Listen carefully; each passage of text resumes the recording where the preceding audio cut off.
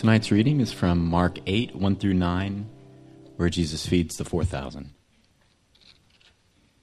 In those days, when again a great crowd had gathered, and they had nothing to eat, he called his disciples to him and said to them, I have compassion on the crowd, because they have been with me, and now 3 days, and have nothing to eat. And if I send them away hungry to their homes, they will faint on the way. And some of them have come from far away. And his disciples answered him, How can one feed these people with bread here in this desolate place? And he asked them, How many loaves do you have? And they said, 7. And he directed the crowd to sit down on the ground, and he took the 7 loaves, and having given thanks, he broke them and gave them to his disciples to set before the people. And they set them before the crowd. And they had a few small fish. And having blessed them, he said that these also should be set before them. And they ate and were satisfied. And they took up the broken pieces left over, 7 baskets full. And there were about 4,000 people. And he sent them away. This is the word of the Lord.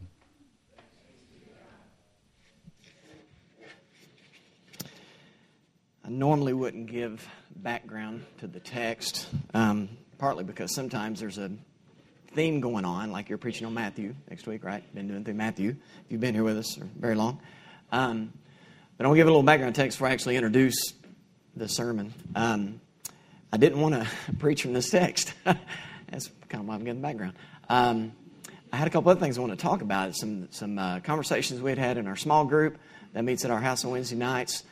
Those conversations continuing with individual people, guys I work with, things like that. And you kind of like, oh man, next time I preach, that's what I preach about, you know? And so then things change.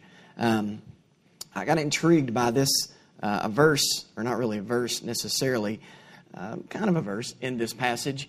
When, if you look through the passage, you don't see the people saying anything, right? And so I was kind of intrigued in the fact that it's interesting that in the other feeding, the big 5,000 feeding, right? It's got more people to it. There's reasons why the feeding occurs. Here, there's not really a reason why it occurs, so it was raising questions in my head. So I kind of had that running through my head. I like that passage. I didn't want to preach about it, though, right? Well, then 2 weeks ago, Suzanne Hassel does the offering sometimes. She talks about the spiritual direction things. And I'm actually sitting in the back here, and I've got Matthew 8 open. I'm kind of looking through it, and I hear her start quoting the very verses I'm reading. I go, okay, I understand that. So it came a little more on the radar. So then I started having conversations with people, guys at work, and just Jill and I were having conversations at home, and just paying a little more attention to things like food and eating and hunger, that type of thing. And it's coming up a little more. So even though I'm still not wanting to preach about it, it's kind of still there, right? So then John Wood preaches last week, right? And he's out of Romans 8 talking about groanings and that kind of stuff, which John Wood, he's about as far on the other spectrum of preaching as you're going to get tonight. I just got to let you know, all right? He has forgotten way more about preaching than I ever hoped to learn. Thank you so much, or whoever scheduled for me to follow John Wood. Appreciate that. I mean, normally I just had to follow Doug, you know? You came back a night too early. And I know how you take things. So having said that, I wouldn't trade you for John Wood, no matter what. And yes, I've had a lot of good ministers in my life, but at this point in my life, I want you. I shouldn't have said that. Okay. Moving on. All right, man, we're not going to get through this. Okay. So John quotes out of Mark 8. I don't know if you heard it near the end. He's talking about the blind guy getting healed. I'm going, what the heck? So I go up to him afterwards and said, dude, you don't know me. I'm just a schmuck who's going to preach next week. I said, why did you mention Mark 8? He said, well, I thought about it earlier today. I said, it didn't have anything to do with Romans. You know, but it just came, I'm like, okay, I get it. So all week it's been, this is what we're preaching on. Right? This is the text we're going to be at. So it's just been day after day just having conversations, thinking about what I'm eating and that type of stuff, because there's this obviously the theme of food is running in there because Jesus creates this wonderful meal. So what I want to say to get started before we talk about Big Ed's Pizza, everything we're doing tonight, right, is right here. Don't think about this as a sermon. I mean, I ain't got that much of a sermon in me. Think of it as just the setting us up to go to the table. setting us up to share a meal that Jesus wants us to share. Okay? I grew up in Kingston, Tennessee. It's about 35 miles west of here. Small rural town, 60s and 70s. You were lucky to get pizza maybe frozen out of the, white stores that was downtown. I don't even know what white stores are anymore. If you grew up in Tennessee, you know white stores, but I think it's Food City now. Whatever. We finally got a pizza place, and it was okay. Mama Mia's, little German lady. But the big deal was, if you could go to Oak Ridge to a Big Ed's Pizza, show me the hands. I'm getting some head now. Who's Big Ed's? Right? Now, trust me when I tell you, and has anybody been like in the past couple of months? You have? Okay. If it's changed a lot, let me know. But you don't go to Big Ed's for anything except the pizza. When you I don't know how it is now. Although the last time it looked exactly what it did when I was a kid, but it was it's a big deal because you go in and the decor is not something that would be inviting to you, or the amount of dust that's on it, or the dates that are on it. There's dates in places at Big Ed's only people like Lawrence Tolick would know the date of, right? And it hadn't changed. It's an adventure and a challenge to find the bathroom and make it back alive, because it's in the back and it's down and it's crazy. The napkins are the kind that you can see through, plastic utensils. Coca-Cola gives them their cups because and little bitty plates like this. The pizza slices, but the plates are like this big. That's all it is, man. But it was really cool because as a kid, you get to go up there and they've got glass there and you can watch them make the pizza. Well, that was slick, right? Man, 30, 40 years later, whatever, has it changed? Is that the way it is now? Pretty much the way it is now, right? You just go for the pizza, greasy, slurpy stuff, man, with cheese all over. And it's great, but it's just about the pizza. It's all about the food that you're going there, not how it's served and none of that other stuff. It's just about the pizza, but it's Big Ed's Pizza, right? It's amazing how much Scripture talks about food and hunger, how much the theme of eating comes into play. Man, from beginning to end. I mean, think about it. In the Garden of Eden, what did Eve do? What'd she do? She ate an apple, right? You get into the wilderness wanderings out of Exodus. God's providing what? Every day. Manna. Some people read their Bible in here. That's good. And then you start working through it, and by the time you get to Jesus, he's teaching about fasting. So he's getting tempted with food before in the desert. He's got miracles. Obviously, we're talking about one tonight. Continuing that, he says things like, "I am the bread of life. Taste and see that the Lord is good." Some beautiful scripture comes to that. And so if we run it down to the very end, you get into Revelation, the restored kingdom. There's this beautiful picture of a wedding feast, and we share at the Lord's table. It's wonderful stuff. So it's this theme that just is continuous throughout the Bible. So what I want us to think about a little bit and keep in mind as we work our way through this text is the fact that maybe eating is just not something that as physical beings we have to do to stay alive. That maybe it's something that is much more essential from the spiritual aspect of who we are. We're created to be spiritual beings. There's a spiritual side, a holistic spiritual thing of our being created in God's image, having a need for food every day, that food being sustained. And so when you hear something like, "Give us this day our daily bread," things come to mind that are more than just I got to eat right now. I'm hungry, right? Jesus being Jewish, a lot of the Scripture coming from a Jewish tradition, it's good sometimes to look at what the Jewish writers, the Jewish theologians, the Jewish rabbis would have to say about a lot of subjects that are found in Scripture. Here's just a couple concerning the idea of food and eating and hunger. From one Jewish writer, "The impulse that we have to nourish ourselves through food is a good one, reflecting God's desire that we feel cherished. Thus we see that food equals love, not because we're sick, but because it reflects a measure of truth. There's an emotional quality to eating. Food gives pleasure. By the same token, hunger is also a gift from God, for it promotes self-preservation and impels us to action." From a Jewish rabbi, a couple hundred years ago, actually. "A healthy spiritual approach to food is rooted in three areas of traditional teachings: blessings, dietary laws, and food as celebration and pleasure. Taken together, they make the everyday act of eating an essential part of a spiritual path." So as we move through this story, I want us to keep in mind that what Jesus is going to do for the people and what we're going to look at and kind of break down for just a few minutes has as much to do with our connectedness to God in the spiritual sense as much as it does in a physical sense. We're created to be spiritual beings. We are both flesh and spirit. And sometimes, in some ways, and ways that we really don't even understand, although there's some people trying. And some of you guys, by the way, some of y'all are much, much more in tune with this. You're sitting out there going, yeah, man, I'm with you. I get this stuff. In fact, have you read this book or read this website or do you know this? I don't, right? I'm just not very well versed in a lot of this stuff, but a lot of you are. Have those conversations with people. Because things like hunger, man, that's a church thing, right? Things like what it is to eat holistically, where there's whole foods and healthy foods and all that stuff. Yeah, there's all kinds of ways we could go with that. Man, that's stuff that's about restoring the kingdom. And if you've got that passion and you know that stuff, share that. Teach us. There's people, some of you are making the gardens and doing the thing. I mean, there's an aliveness to that right now. It doesn't take much of a search to find that kind of stuff. Type in something like theology of bread or the connectedness of spirituality and food, and it's just, man, it explodes. Stuff all over the place, teaching all over the place, and it's good stuff. So here's my question when I look at this passage. Why did Jesus feed the people? Why did he do it? I mean, I look at some of the other things that he did, some of the other miracles that are just like kind of blow you away, fantastic. Like, how in the world? Many people are just hungry, right? Why did Jesus feed the people?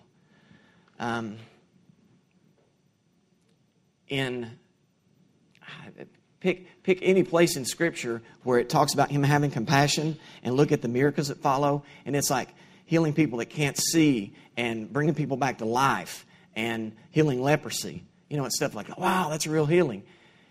Here there's a miracle where it just seems like he's just feeding people. Why is he doing that? I mean, if he could do all those kind of miracles, I would think, seems to me, that he goes, I don't want y'all to be hungry anymore. Not hungry. I mean, right? If he could do all those other miracles, why couldn't he just take the hunger away? Right? I think it's real simple. It's a theological thing, okay? Simply said, deep stuff. I know you like deep stuff, right? In fact, Nate's up here on the front row, man. I'm looking for deep stuff tonight, right? Here it is. He just wanted to eat. I know, isn't it? He just wanted to share a meal with his people. Jesus just wanted to eat and share a meal with his people before he sent them out. Wow. That's human, man. I can get into that. I understand a guy that loves me so much that provides this table that's just like, before you go out and do your thing, let's eat together. 3 days. You're hungry. Let's eat together. There isn't any. And you're not hungry anymore. Let's hang out. Have a long meal. Talk about some of this stuff. Let me hear your story. Good stuff. I think he just wanted them deep. Simple as that. Now, this story is, here you go, Savage, you ready? This story is sandwiched, okay? Thank you, okay? Wow, that one died quick. Between 5 or 6 other stories and 2 healings that start in Mark 1 and continue just past this down to the end of Mark 8, actually verse about 26. Now, instead of going back and read through some of that stuff and not to get away from this text, but it would behoove us to look at what else is going on around this miracle of the feeding, okay? Mark 7, verses 1 through 13, condense it for you. It's not about how we eat. Pharisees are getting all crazy. Your disciples aren't washing their hands, all right? Verses 14 through 23, it's not about what we eat. Jesus talks about the fact that y'all are concerned about what you can eat and what you can't eat. If food goes in, it comes out the body, it's gone. It just passes through. It's what comes out of you that causes things that pollute you and defile you. And he gives this whole big list of stuff that's pretty nasty looking. Got to do with the food you eat. Verses 24 through 30, it's not about when we eat. He has this interesting conversation with a Greek lady who needs her daughter healed. And Jesus is like, basically, I got to heal the Jews first, then we'll get to you. And she has an answer that blows him away. And he says, no, we're healing her right now. She goes home, daughter's healed. It's not about when we eat. Verse 31 through 37, he heals the deaf man. Guy's got ears, got to be able to hear. He also had some kind of trouble with his speech, so Jesus healed that too. There's a reason why that little miracle's there in the midst of all this food stuff. Then after the feeding of the 4,000, on further down in Mark 8, verses 11 through 21, it's not about how much we eat, and we really need to remember that we've eaten. The disciples blow me away in this feeding. I get the one of the 5,000 where we can get all the food. I don't get how you live through the feeding of the 5,000, come within maybe 6 months to a year at most, and you're another big group of people. Jesus is there. They're hungry, and he's like, let's feed them. And somebody doesn't remember, right? what's the Aramaic for deja vu? Because I've seen this before, right? I mean, like maybe somebody, one of the, like Bartholomew or somebody goes, we've been here before. We've seen this, right? You know, but they don't. And so they're in the boat. They've got one loaf of bread. Well, how are we all going to eat? And Jesus is like, you've got to be kidding me, right? It's not about how much you eat. He says, remember when I did this. Remember when I did that. And then he closes it out, Mark 8, with healing a blind man. He's got eyes and needs to be able to see. And it's interesting why those two particular miracles show up, because when he's kind of getting on to his disciples in the boat, he says, he who has ears, let him hear. He who has eyes, let him see. So you see this whole sandwich thing that occurs. But we're just going to look at this section specifically where he feeds 4,000. All right. You got three persons in the story, right? Let's start with Jesus. Because every good meal has got to have a cook or a baker, right? So I guess if you were trying to play it out, Jesus is kind of like the cook in this deal. It's interesting to talk to good cooks. Because you think you know the language about food and cooking until you talk to a cook. And then they start throwing words out and you're going, man, that's a food? How do you do that stuff? And it was even cool, like Bobby, who's not here tonight, whatever. I'll get on to him tomorrow about that, by the way. He's not in church. Bobby talking about, Matt McLean's not here either. What the heck? They're probably home cooking something. Bobby talking about Matt McLean being in his kitchen and said, Matt just has this craft, and I had no idea, that he was a cook, for putting tastes together that you wouldn't think would go together. He can pull spices and he can do things with it that's really, really cool. And Bobby's just kind of in awe of what he can do, right? Maybe that's more than just a desire to make food, right? Maybe there's something to it that's a little deeper than that. Talk to David Geik about making bread. I saw him last night at a little thing, celebration, whatever, big thing actually for Steve Loy. A lot of good food and drinks and stuff over there. And I was asking David about his bread. He's got it down to a fine art to the point now. He's been out in his backyard collecting acorns. He knows how to dry them out and soak them just right. And he's using those to even flavor and set and do things in his bread. I'm going, man, you are. Talk to a winemaker that knows about wine. And they'll taste wine and they'll go, oh, yeah, it was that year. There wasn't much rain on the mountains, and then they'll smell it. And talk to Bruce knows some of this stuff, right? He can tell you how much wine you've drinking. I don't even go down that road, but he knows, right? He's experienced about this stuff because they know that's more than just a passing fancy about something that we eat and drink. There's more to it than that. Providing food for people is something that came naturally to Jesus, right? The same guy that said when he's tempted by Satan says, man shall not live by bread alone, every word that comes out of the mouth of God. And he quotes in Deuteronomy. And if you go back and look at Deuteronomy, it's this great passage where Moses is laying it down to the people going, I'm speaking for God, saying, I gave you the manna in the wilderness. Follow my statutes and my commandments and to be obedient to me and know that not only I provide for you, I took care of your needs. Jesus comes by it naturally to provide food for people. There's a lot of you that have been Jesus. Talk to, Drew's not here. Man alive, everybody's gone tonight. What the heck? Listen to Drew Petty come, and he does this when he comes and talks about stewardship at Pilgrimage. Listen to Drew talk about when they're having a baby and his sister's over visiting, and a lady shows up with a bowl of pimento cheese that looked and sounded a lot like polytolic, but it was Jesus, right? Knocking at the door going, here. Drew didn't call and say, hey, and the impact that made on Drew's sister, right? So it looked and sounded like Polly, but man, it was Jesus. On Thursday nights downtown, a dude named Johnny Heath, some of y'all know him, some of y'all way better than I do. Johnny still takes meals down. And even though there's been some rocky roads about how the food comes and that type of stuff, he's still doing it, right? When Johnny rolls in, sometimes he used to look like Jesus with the hair and stuff, I guess. But he's the face of Jesus to the people that he serves. And on Tuesday nights, when Callie Broom has got meals together and she takes it to the ladies that she knows that she ministers to on Tuesday nights, Callie Broom looks like Jesus sharing the meal. Anything that we do where we see that need and there's compassion, then we can become the face of Jesus by something as simple as sharing a meal, taking food. So when you see those things like TakeThemAmeal.com, that gets floated around every time somebody's been in the hospital or had a baby, man, jump all over that stuff. You got a chance to be Jesus, And I read a cool story this week. There's some money that was came through what would be the same program that provides free and reduced lunches at schools to take care of kids in the summer. And there's a dude that drives a bus called the Bread Bus up in the mountains outside of Greenville. 66-mile round trip every day. He goes to these trailer parks, and he and a young lady that's 22 and doesn't get paid, and they take meals every day to kids, and they have to eat on the bus. And it's a pretty cool story. It was actually in the Washington Post. If you get a chance to look it up, it was heart-wrenching in some ways too.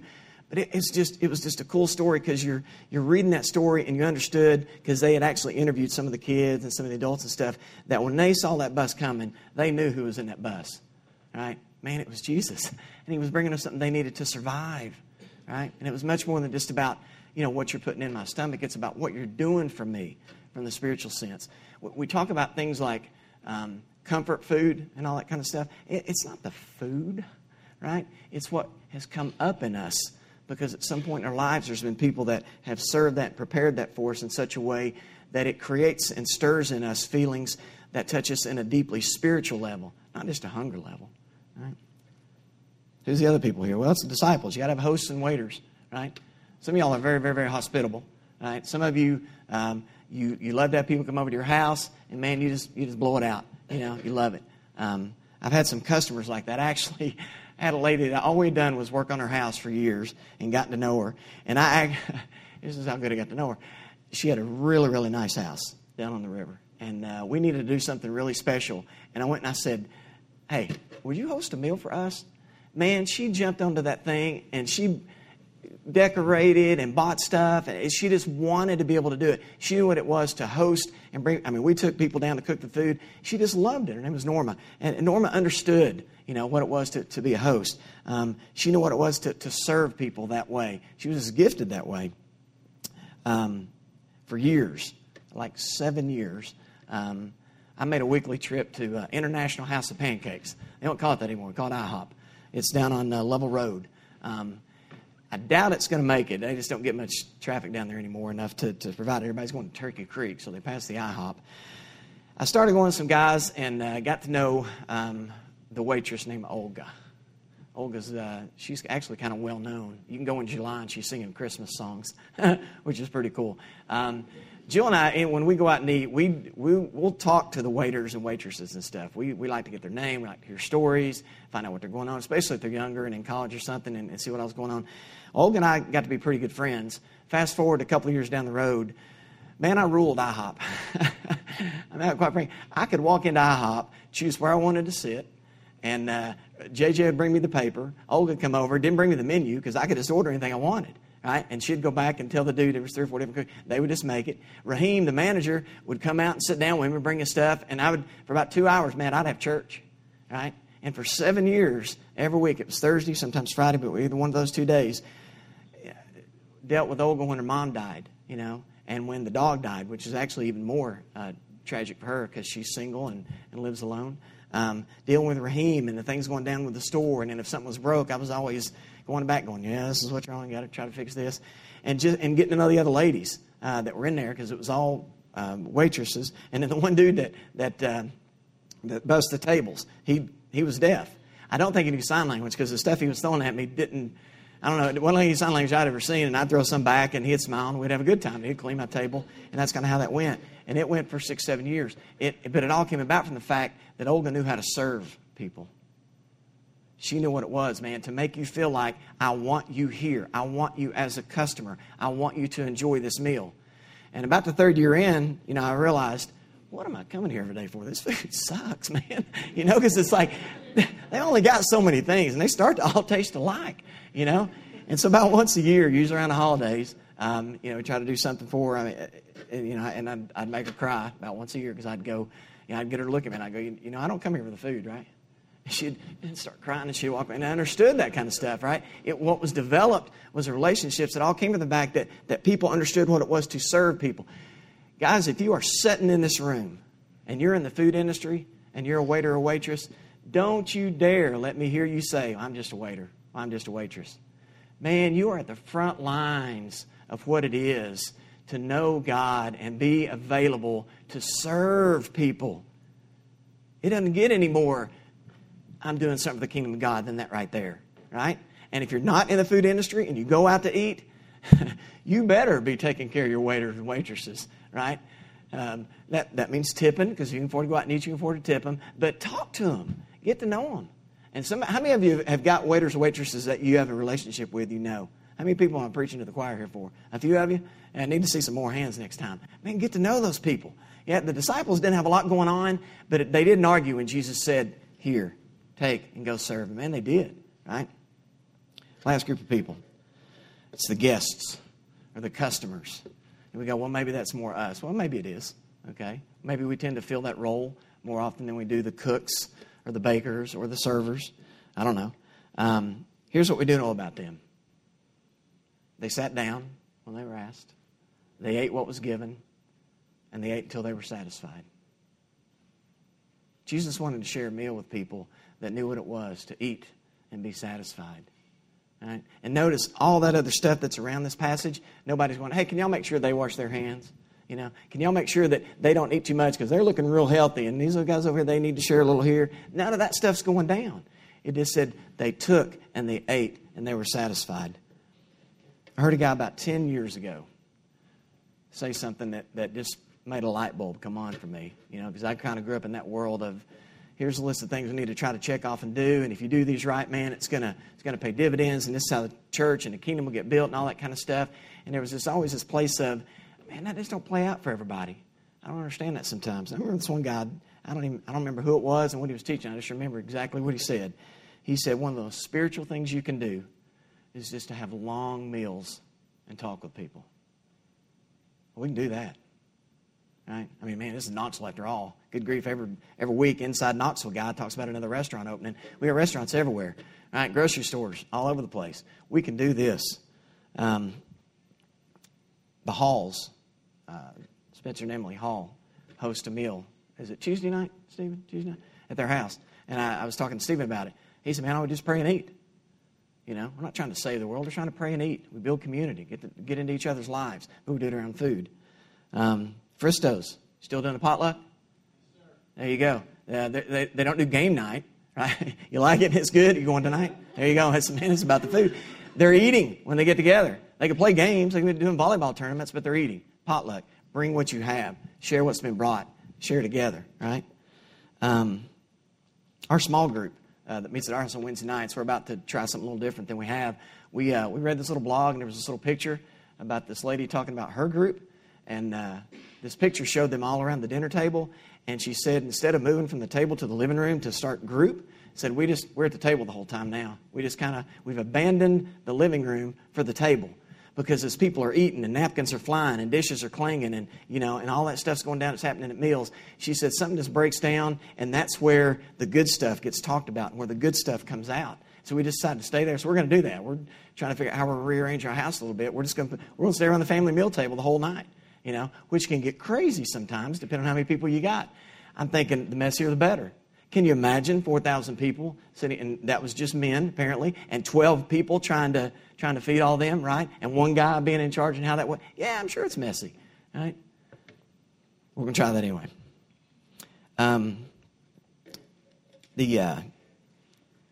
The main thing, I guess, or as the people, what we need to recognize or learn. It would be this, is that our need to recognize our hunger, eat what's given to us, share a common meal that Jesus provides. Because if there's one thing that the people do in not saying anything, is simply what I think was at the baseline, was just the whole reason why Jesus even provided the food. He just wanted to share a meal. The people got that, right? Oh, well, let's go home, man. We're a little hungry. And say, hey, no, he's talking about food here. Hang on, let's stay. Dude, mealtime, right? We don't know what they did for 3 days. Scripture doesn't give us any indication. We can infer, and we can say, well, he's healed people before when there was big groups. Maybe he healed them. Maybe he taught them a bunch. Chances are they were so spiritually filled up, they were about ready to explode, right? And he's looking at this stuff going, man, what does it mean to remain with him for 3 days? There might be a pretty strong thing going on there, that they remained. You know, and he taught them, and he stayed with them. And now it's just like, we're going to eat together. We're going to end this little deal with a good meal. Right? Jesus wants to share a meal with his people. We're his people. So what does our meal look like? There's a guy named Peter Boland. He's a professor of philosophy and humanities in California. He says it this way. I really like this. I have no idea if he's a believer. But there's some truth in what he says right here. Oftentimes, something is sacred because it's derived from something sacrificed. All food is sacrificed because all food is gained by death. When we eat, we kill. This is a truth not to be shunned, shamed, or avoided. Indeed, it must be sanctified and embraced.